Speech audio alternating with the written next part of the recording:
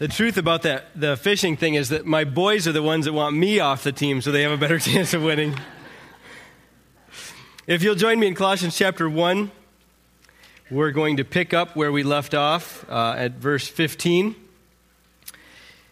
And if you have your notes there, and you see the title of the message is The Preeminent Jesus. And if you're interested, there's some blanks there for you to fill in as we go along that may help kind of cement this in your mind. I know that helps me. But we're in Colossians chapter 1, we're going to read verses 15 through 23 today. When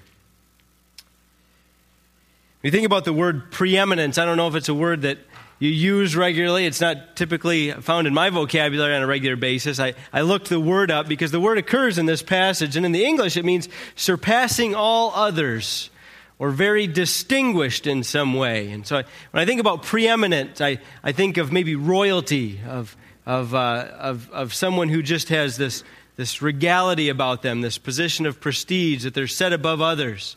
In the realm of sports, my mind gravitates towards people athletes who have dominated their particular sports. You know, there was a time in the NHL, apparently that's a sport that's still played, I don't hear much about it, but in hockey, where Wayne Gretzky was above all of his peers. There was nobody like the great Wayne Gretzky. Or in basketball, Michael Jordan, during his playing days. There was a time in golf when nobody could beat Tiger Woods. And so many others have dominated their sport. They were preeminent. They were above all others. Well, there's really only one person that title should apply to. All these others are on a very lower level or in one particular area of life. But the one to whom it applies to over all the world, over all of life, over all of time is Jesus Christ. And this passage here in Colossians 1 explains that he is preeminent over all. And it's a beautiful and a majestic passage. Let's read it together. Colossians 1, beginning at verse 15. He is the image of the invisible God, the firstborn of all creation. For by him all things were created, in heaven and on earth, visible and invisible, whether thrones or dominions or rulers or authorities. All things were created through him and for him. And he is before all things, and in him all things hold together. And he is the head of the body, the church. He is the beginning, the firstborn from the dead, that in everything he might be preeminent. For in him all the fullness of God was pleased to dwell, and through him to reconcile to himself all things, whether on earth or in heaven, making peace by the blood of his cross. And you, who were once alienated and hostile in mind, doing evil deeds, he is now reconciled in his body of flesh by his death, in order to present you holy and blameless and above reproach before him, if indeed you continue in the faith, stable and steadfast, not shifting from the hope of the gospel that you heard, which has been proclaimed in all creation under heaven, and of which I, Paul, became a minister. So as we think about Jesus being preeminent, I just want to give you a little backdrop of why Paul inserted this doctrinal treatise here in Colossians 1. Many scholars believe that verses 15 through 20 is an ancient Christian hymn. We don't really know if that's true or not, but it's certainly very poetic. Whether Paul was the original author or whether he borrowed it from the church in that day to create a hymn, we don't really know, but it's a very poetic portion of Scripture, one of the more poetic portions of any of Paul's writings. And he sets aside Jesus Christ as supreme over all, because here's one of the problems that was going on in Colossae, is that some of these false teachers were trying to point to other teachings, other deities, as having a very significant, a lot of importance in the culture. And because of the Roman influence of that day, there would have been all kinds of temptations to gravitate towards other gods, other deities, other places of worship. And Paul wanted to set Jesus Christ as far above any type of religion, any type of philosophy, any other teaching that might creep in those days. He wanted to say, hey, Jesus Christ is above and beyond, greater than all of these things. And he wanted to make sure that they understood that the proper place that Jesus should have in their theology and beliefs. And so as we look at these verses, I have an outline there in your notes. That first of all, Jesus is preeminent as God. As Paul is setting aside God or Jesus' divinity, he makes it very clear, and he wants no question in their mind that Jesus Christ is God. And there should be in our mind as we read Scripture, there should be no question. This is constantly assaulted. It has been since the days that Jesus walked this earth, and it continues to be until this day. There will be all kinds of people that try to teach that Jesus was just a man. He was just a good teacher. Or maybe even that he didn't even exist, that he was just a work of historical fiction. Now there's fewer and fewer liberal scholars that try to prove that today because there's just so much evidence that Jesus walked the earth. So they'll say, okay, he walked the earth, but he was just a man. And Paul is writing here to the Colossians to correct any notion that he was simply just flesh and blood. Truly, he was a man. He felt that pain upon the cross. He had emotions and feelings. He was a human being, but he was also fully God. Now, that's beyond my mind's comprehension. Theologians use a phrase called the hypostatic union to describe the mixture that Jesus was 100% man and 100% God. For us, we don't need to remember the fancy term. We just need to remember the theology behind it and hold fast to it. Scripture teaches he was a man. Scripture teaches he was God, is God. And we need to wholeheartedly grab onto that. And here's why. Paul says he's the image of the invisible God. And then in verse 19 he says, for in him the fullness of God was pleased to dwell. That phrase in verse 15, he is the image of God. It might be a little bit misleading here in our English language. For example, if we see an image, if I'm reading the newspaper and I see an image of Miguel Cabrera swinging at a fastball, I recognize that that's not actually Miguel Cabrera there. I recognize that that's a picture captured and placed in newsprint. It's not really him inside, it's a representation. Well, that's not what Paul is saying here about Jesus. Jesus doesn't just represent God. The word that's used here that we translate image means that it's the same as something else. So Christ is the visible representation of him who is invisible. And if you read the Gospel of John chapter 1, especially the first 14 verses or so, that's exactly John's point, is that Jesus came to earth to give us a visible representation of what until then was simply unknown and unseen. The Israelites had seen visible representations of God, for example, the pillar of fire leading them out of Egypt. They had seen the utter terror on Mount Sinai. Isaiah had seen a vision of God in Isaiah chapter 6, but never before had God came and walked among mankind. And so when we say that Jesus is the image of God, he's the visible representation of God. And how gracious of God to do that. He could have left us throughout all of eternity with just this idea that there is a being up in heaven and we need to believe that he's there. He could have done that. But he sent his son Jesus Christ to have God take on flesh and walk among us so that we could see the visible representation of God, a true act of God's grace. But as Paul is proving to the Colossians that Jesus is preeminent as God, he tells us a couple things that kind of just verify or add validity to the fact that he truly is who he claimed to be. The first one is that he created all things. Verse 15 and 16 tell us that by him all things were created. And that just, in verse 16 there, that phrase, by him all things were created. Somehow I missed that growing up. I went to church all of my growing up years. It wasn't until I was in Bible college that I heard one of my professors teach that Jesus created the world. Now I thought about God the Father being involved in creation. But I didn't really, for whatever reason, maybe I was doodling on my bulletin too much. Maybe I was napping in church and I just didn't pick it up, or maybe I'm just that slow. But it just never dawned on me that Jesus Christ was involved in creation. The Bible actually teaches that the whole Trinity was involved in creation. The Father, the Son, and the Holy Spirit. Jesus did not Jesus wasn't like on the bench for all of eternity until Bethlehem. He wasn't riding the pine. He wasn't playing second fiddle to God the Father. But Jesus has been actively involved in this earth since the very forming of it. That's pretty amazing.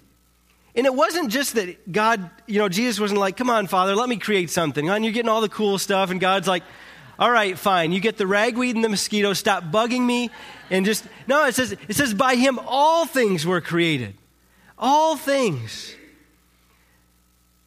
And that is significant then when you think about the life of Jesus when he came here on earth. That the very cross that he hung upon, it was his hands who formed that. He's the one that created that tree. He's the one that gave the very breath to the ones who were using it to scream obscenities at him. And when you think about him being creator of all things, it gives his death just a little bit sharper picture. And we see an even greater love displayed there. That all of those beings that were involved in hanging him upon the cross were formed by him. It says he tells us he is preeminent as God because he created all things. But this passage goes on further, and it says that not only that he created all things, but that he is before all things. He is before all things. Jesus has existed forever in eternity past. And the beginning of verse 17 tells us just that. And he is before all things. He's before all things. There was never a time when Jesus wasn't. John 1:1 tells us, in the beginning was the Word, and the Word was with God, and the Word was God. He was in the beginning, before anything. Jesus was not created. Very early on in church history, there was a group of false teachers, a group that rose up that began teaching that Jesus was a created being. They were the Arians. Modern-day Jehovah's Witnesses would still teach that same theology, and they would get that from verse 15. He's the firstborn of all creation. They take that verse out of context. It's not what that verse is saying at all. It's not saying that he was the first one created by God. He's not, as some cults would teach, he's not Michael the archangel or anything like that. That phrase, firstborn of all creation, just signifies his place of preeminence. He is above and beyond. It's when you read it in the context, it fits perfectly. It slides right in there that he's above and greater than all. It's not teaching that he was created, because if you read it in context, it says he created all things. It can't mean that. Jesus has always been and always will be.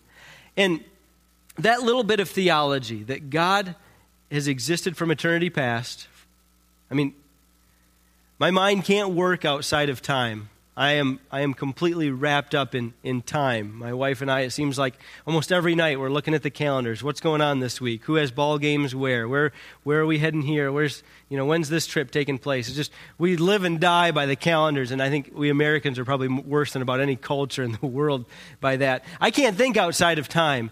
The Bible says that God existed even before time was created, even before earth. I mean, we don't have any point of reference for eternity past. Like when God hung the stars in the sky and called darkness and light, separated them and began to form the earth and mankind and plants and animals. This right here, that's when time began. But the Bible says God even existed before that, throughout all eternity. God the Father, God the Son, God the Holy Spirit. Jesus did not have a beginning. And he wanted the Colossians to know that. He wanted them to know that Jesus was above and beyond and greater than any teaching that these false teachers were going to bring their way. And part of the reason was because he was before all things. And I don't know about you, but that just gives me tremendous comfort.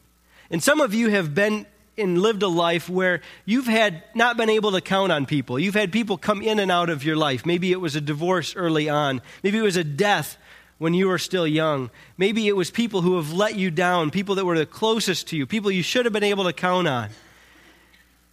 And you've maybe lived your life not really able to trust people, not really able to count on people. And you've kind of withdrawn and said, well, I know one person I can count on, that's me. And I'm going to get through life relying on me. And God doesn't want us to do that. He wants us to know that there is actually someone who has been there, even before you were around. And He always will be there. He always will be able to be counted on. Jesus Christ, the one who has existed, He was before all things, will always be there. God is a God that you can rely upon. He is a God that you can go to at 3 a.m. and you have His ear. He is never too busy. He never forgets an appointment. He never misses a chance to be with you. And I just want you to be confident today that your Savior, Jesus Christ, He has always, always, always been. Amen. And He always, always will be. And all these other religions of the world, listen, they can trace their founders back to a point of origin. Whether it's Buddha, whether it's you name it, any kind of any Muhammad, any of these religious founders, they were born, they were created, they had a mom and a dad, and even worse is that they had an ending. They had a day where they breathed their last and they were no more. Our Savior, Jesus Christ, when that happened to Him, 3 days later, He rose from the dead. Jesus Christ is preeminent because He is before all things and He always will be. And then thirdly, under that idea that Jesus is God, is that, letter C, He sustains all things. The last part of verse 17 says, in Him all things hold together. All things.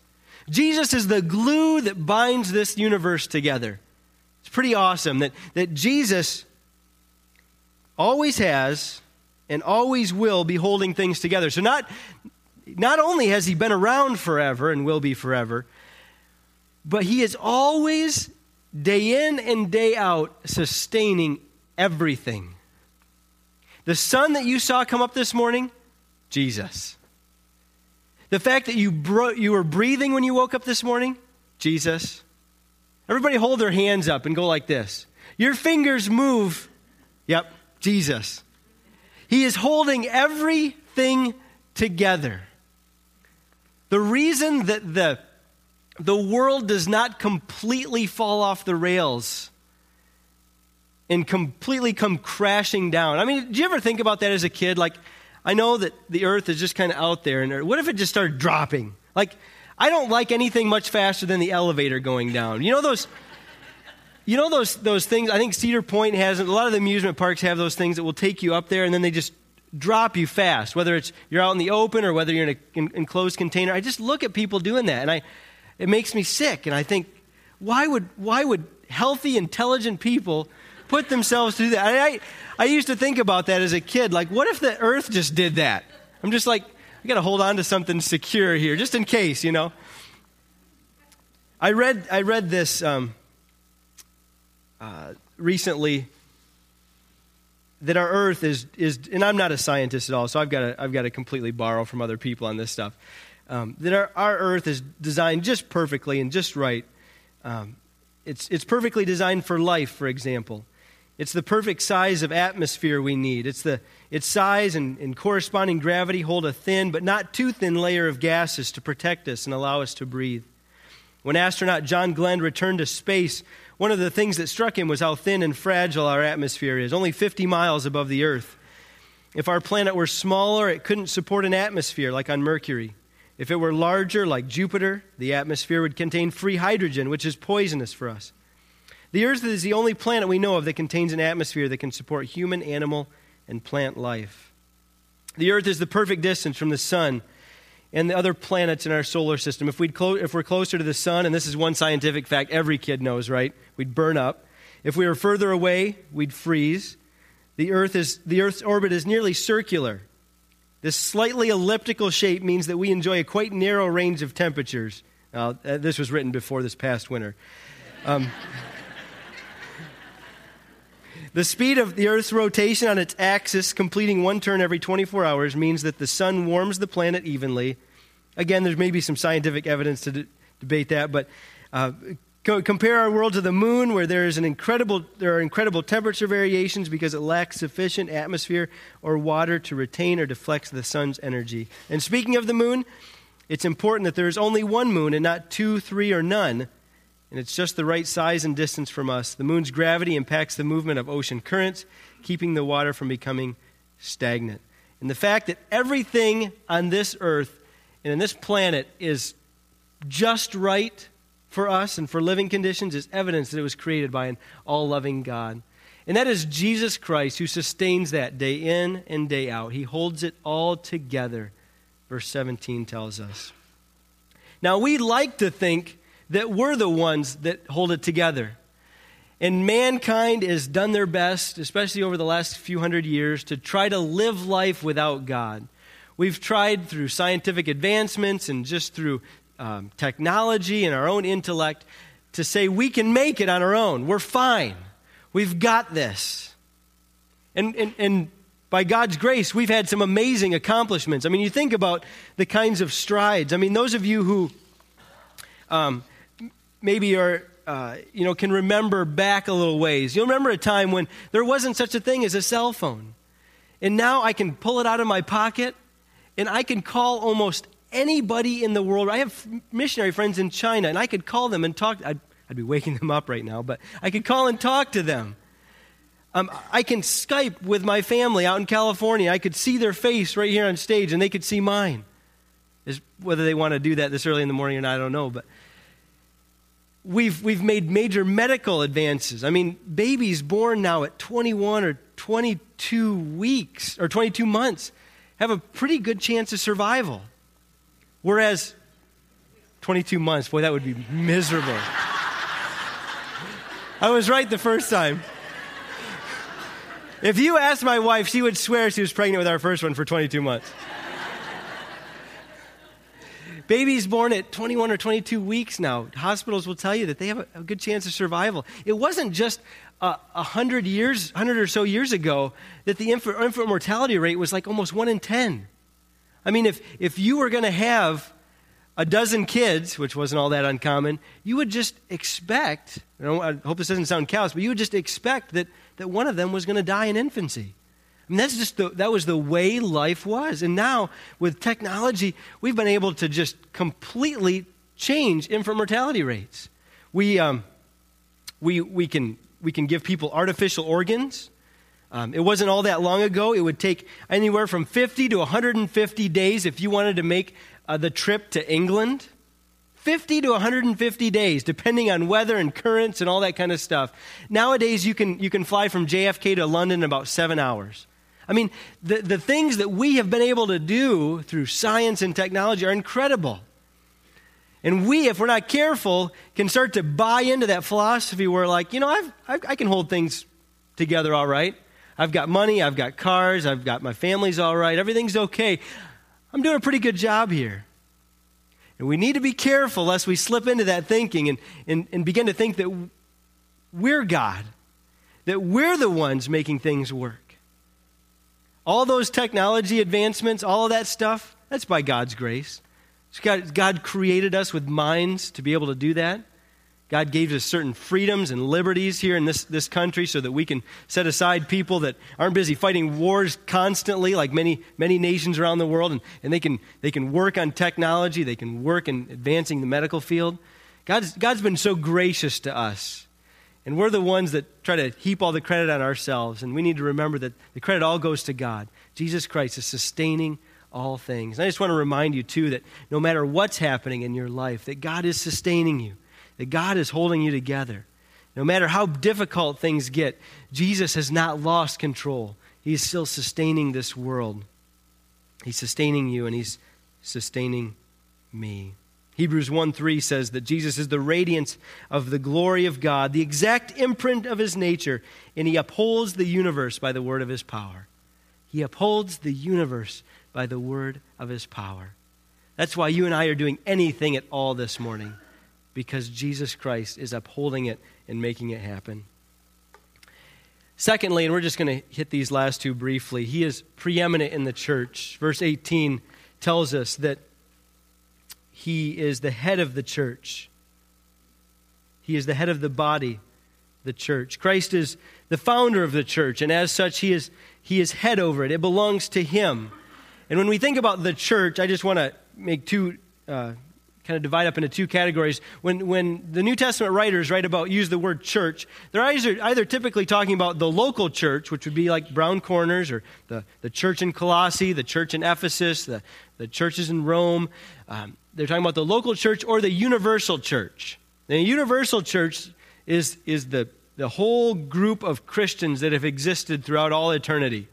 And so sometimes the Bible refers to them as the body of Christ, the church. So you have the local church, which is any number of churches meeting around the world this morning. And then you have the universal church. It comprises all believers of all time throughout all ages. And that's what Paul is talking about here. Jesus Christ is the head of the whole church, the body of Christ.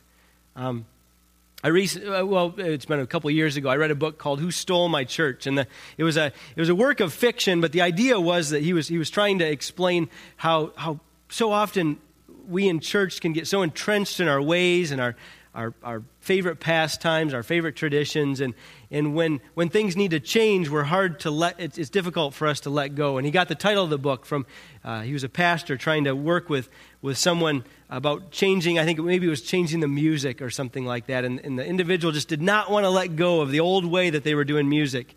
And it just turned into a big battle, and this individual stood up during a meeting, and she said, "Who stole my church? What has happened here? Things are not the way that I liked them to be. They're not the way they used to be." And that phrase, "Who stole my church," can really reflect some bad theology that we can allow to sneak into our life. That we can begin to think that this is our gig, that this is the programs and the stuff, it's for me, and it's about my preferences and tastes. And we need to step back sometimes and remember this is about bringing glory to God. This is Jesus Christ's church. And all things that we do here should be run through a grid where we think, is this going to glorify Jesus Christ? Is this going to bring honor to His name? Because this is His church. So Jesus is preeminent over the church. And then thirdly, Jesus is preeminent in our salvation. Jesus is preeminent in our salvation. And those verses 20 through 23 tell us that He was involved. More than involved, He was the one that took the initiative. Because the end of verse 20 says that, tells us the awful truth that, verse 21 says, "You were alienated and hostile in mind, doing evil deeds." That describes us as Christians. And we saw it a little bit earlier here in this chapter, and he comes back to it. This describes us as believers before we became believers. That you were alienated. You were hostile towards God. That you had a wall between. You wanted nothing to do with God. You had your back to Him. You were doing your own thing, living your own way. And the Bible says that God says He reconciled us. It says in verse 21, "You were alienated and hostile in mind, doing evil deeds, and He has now reconciled you in His body," verse 22, "of flesh by His death, in order to present you holy and blameless and above reproach in Him." The Bible says that there was a reconciliation that took place. And the idea of reconciliation is just bringing peace where there was once enmity in a relationship. The Bible says that we are alienated and hostile in our minds, and God reconciled us to Himself. He took care of the problem. And, I think we all love it, whether it's in real life or if we're watching a movie, when there are two sides that are completely at odds, and maybe it's in a relationship, maybe it's a war that's going on. And it always brings a happy ending. It warms our heart when we see those sides come together. When the issues, there's reconciliation that takes place. My own family has some stuff going on over the last couple of weeks, and just as we're trying to talk to them and work through some of these things, it's frustrating. And I would just love to see my relatives just put aside their differences, be willing to forgive one another, and reconcile.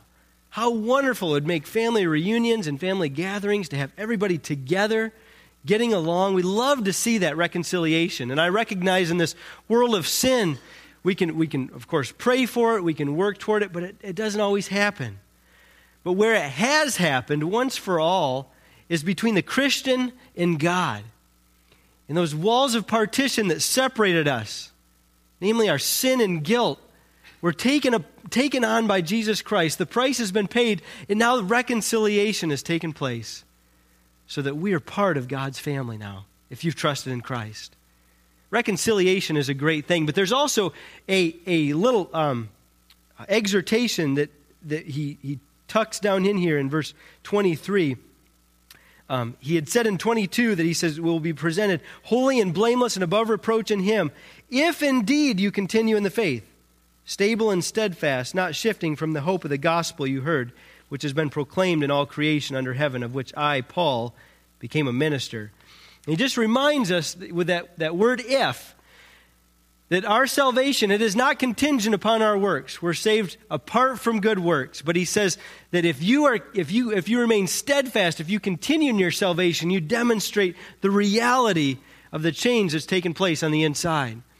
We don't earn our salvation through works, but those good works demonstrate that there truly has been a change. We talked about that a little bit last week. I could say that I collect baseball cards, but if I don't have anything to show for it, I'm not much of a collector.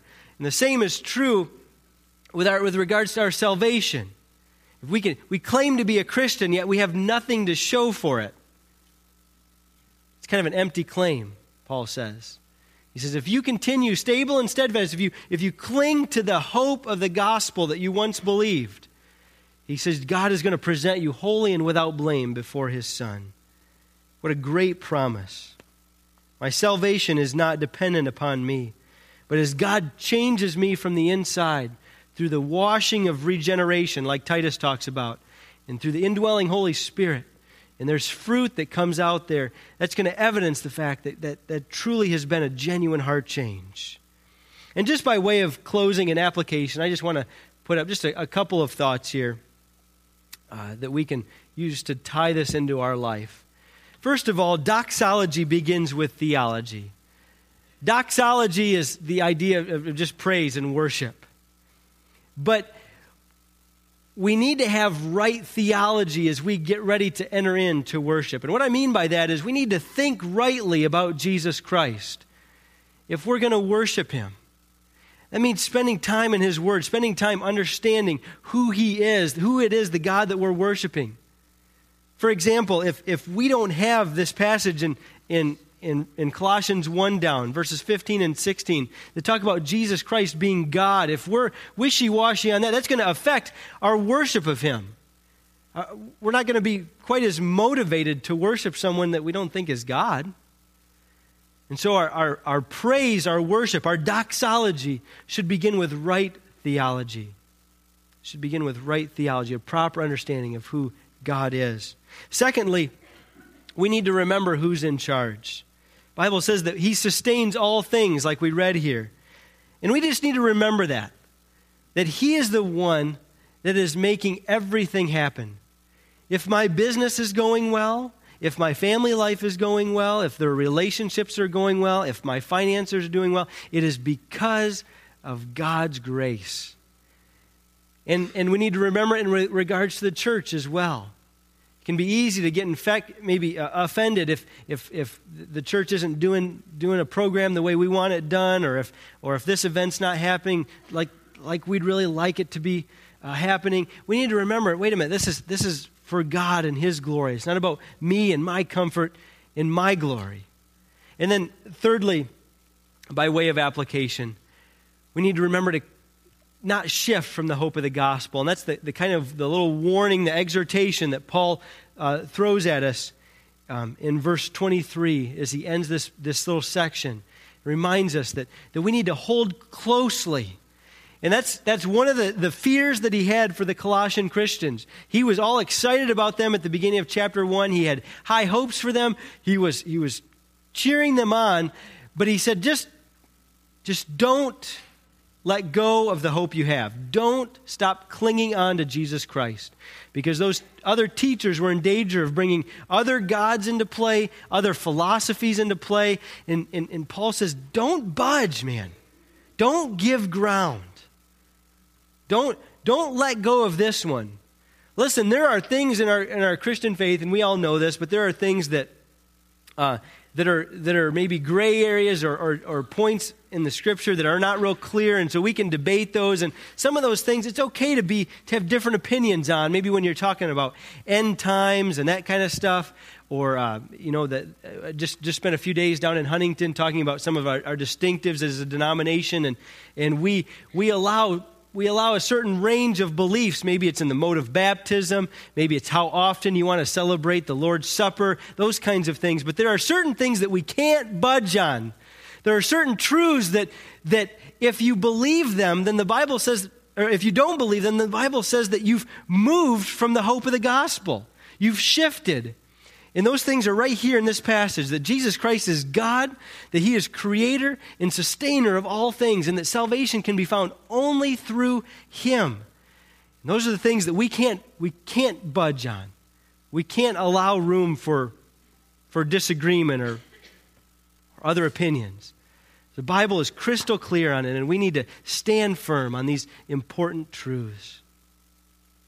So this morning, as we think about Jesus Christ, he is preeminent over all. He is above and greater than all things. He is preeminent as God because he is created and he sustains everything. He is preeminent over the church, and he is preeminent in our salvation. We are here today because of Jesus Christ. And I hope that you just cling on to that. I hope that you hold on to that. And that truth, that knowledge, that understanding is reflected in your worship and in your praise this week. Let's pray. Dear Father, we are so blessed as we gather together today that we know that we have a God in heaven who not only has created all things, but sustains all things. And it is a tremendous comfort as we reflect upon the deity of Jesus Christ to know that as he walked this earth, that he was still in complete control, even as he was being led away to the cross. You tell us in Acts 4 that was all part of your definite plan, all part of your foreknowledge, that you had brought your Son into this world to go to the cross for us. And I'm so thankful this morning that sustaining all things isn't up to me. Getting all things figured out, making all things work, it's not up to us. You are the one who rules. You are the one who reigns. God, may we have that very clear in our mind and in our thinking as we go out this week. May we remember it's not on our shoulders to sustain life, to sustain and make relationships and everything happen. And it's because of Jesus Christ that we have salvation this morning. It's because of Jesus Christ that we're free. It's because of Jesus Christ that we have hope today. And it's in Jesus' name we pray. Amen.